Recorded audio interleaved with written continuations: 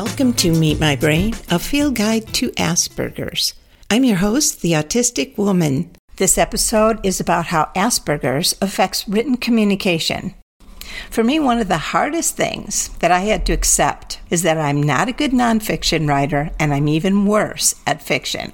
That was pretty difficult because for most of my life, I wanted to be a writer. And it wasn't that I couldn't imagine things. I certainly could. I had all these stories going on in my head. It's just that I can't express them verbally. It's like I lack a basic understanding of verbal communication.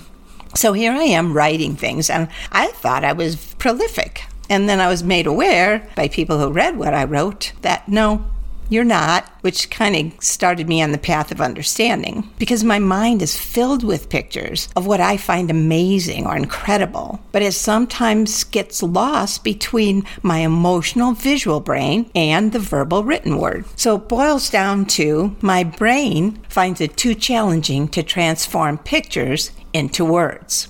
So here's an example. I was a paralegal, and the attorney I worked for gave me a report and asked me to write a letter to the client transmitting the report. I wrote, "Enclosed, please find the report in your case," and gave it to the attorney. He was pretty upset with me and wondering why I wrote just one sentence. I wondered now if he thought maybe I was being, smart aleck or just pushing back against the assignment. What he was really looking for was something like this. "Dear client, I am writing with an update about your case. As you know, the meeting with the City Council was scheduled for Monday. All the council members were at the meeting, and we presented your proposal. After a discussion," I could go on, but you get the idea. When I read his version of the letter, I got it. This was an amazing letter. He told all this detail. He laid it out step by step. Now, for me, with AS, I sat there in front of the assignment looking at this report and thinking, what am I supposed to write? And then all I could think of was what was obvious. Here's your report.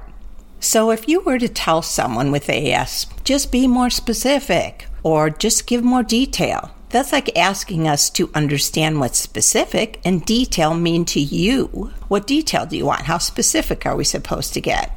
Did you want us to lay this out like a story or just say, hey, this is the report? Now, in the example of my boss, my impression is that a neurotypical person just knows how to write a letter like that. Nothing more need be said. So tell me if this ever happened to you. When I was in 7th or 8th grade, the teacher would display a painting at the front of the room. Often it was a landscape painting. And then the teacher would tell us to write about it for the next half hour. Other students, they'd get right to it. I sat there staring at the painting, and I was waiting for it to speak to me or for words to appear. And I had thoughts like, what does the teacher want us to write about? How it makes us feel? What it's a painting of? Do they want to know what I imagine was going on if I were there in the painting? So I'm being bombarded by all these questions. And now the fear of not performing sets in, and I shut down. I go blank. We want to write. We just need to know what the reader is expecting. We'd like to give you what you want, but we need to know what it is you want us to give. Oh, and let me add that I still don't know what the teacher expected when we saw that painting. I've wondered, and you might too, whether I can get better at writing. And the answer is yes and no. To some extent, I can, but I've been writing for decades. And if there's been any improvement in the writing, it's been relatively minor. And it still can take an excruciating amount of time to say what I really want to say. The Asperger's brain can only go so far in developing writing skills and communication skills. And I imagine it's different for everyone. There are probably people with AS who communicate very well. Someone with AS may be highly intelligent, but if they have a problem communicating that, they may never reach the level of success that they otherwise might have. And I may not have made it to the top, yet I've come far enough to be satisfied with the experiences I've had along the way. I hope you've enjoyed this episode. If you have any questions or comments, contact me at An Autistic Woman on Twitter.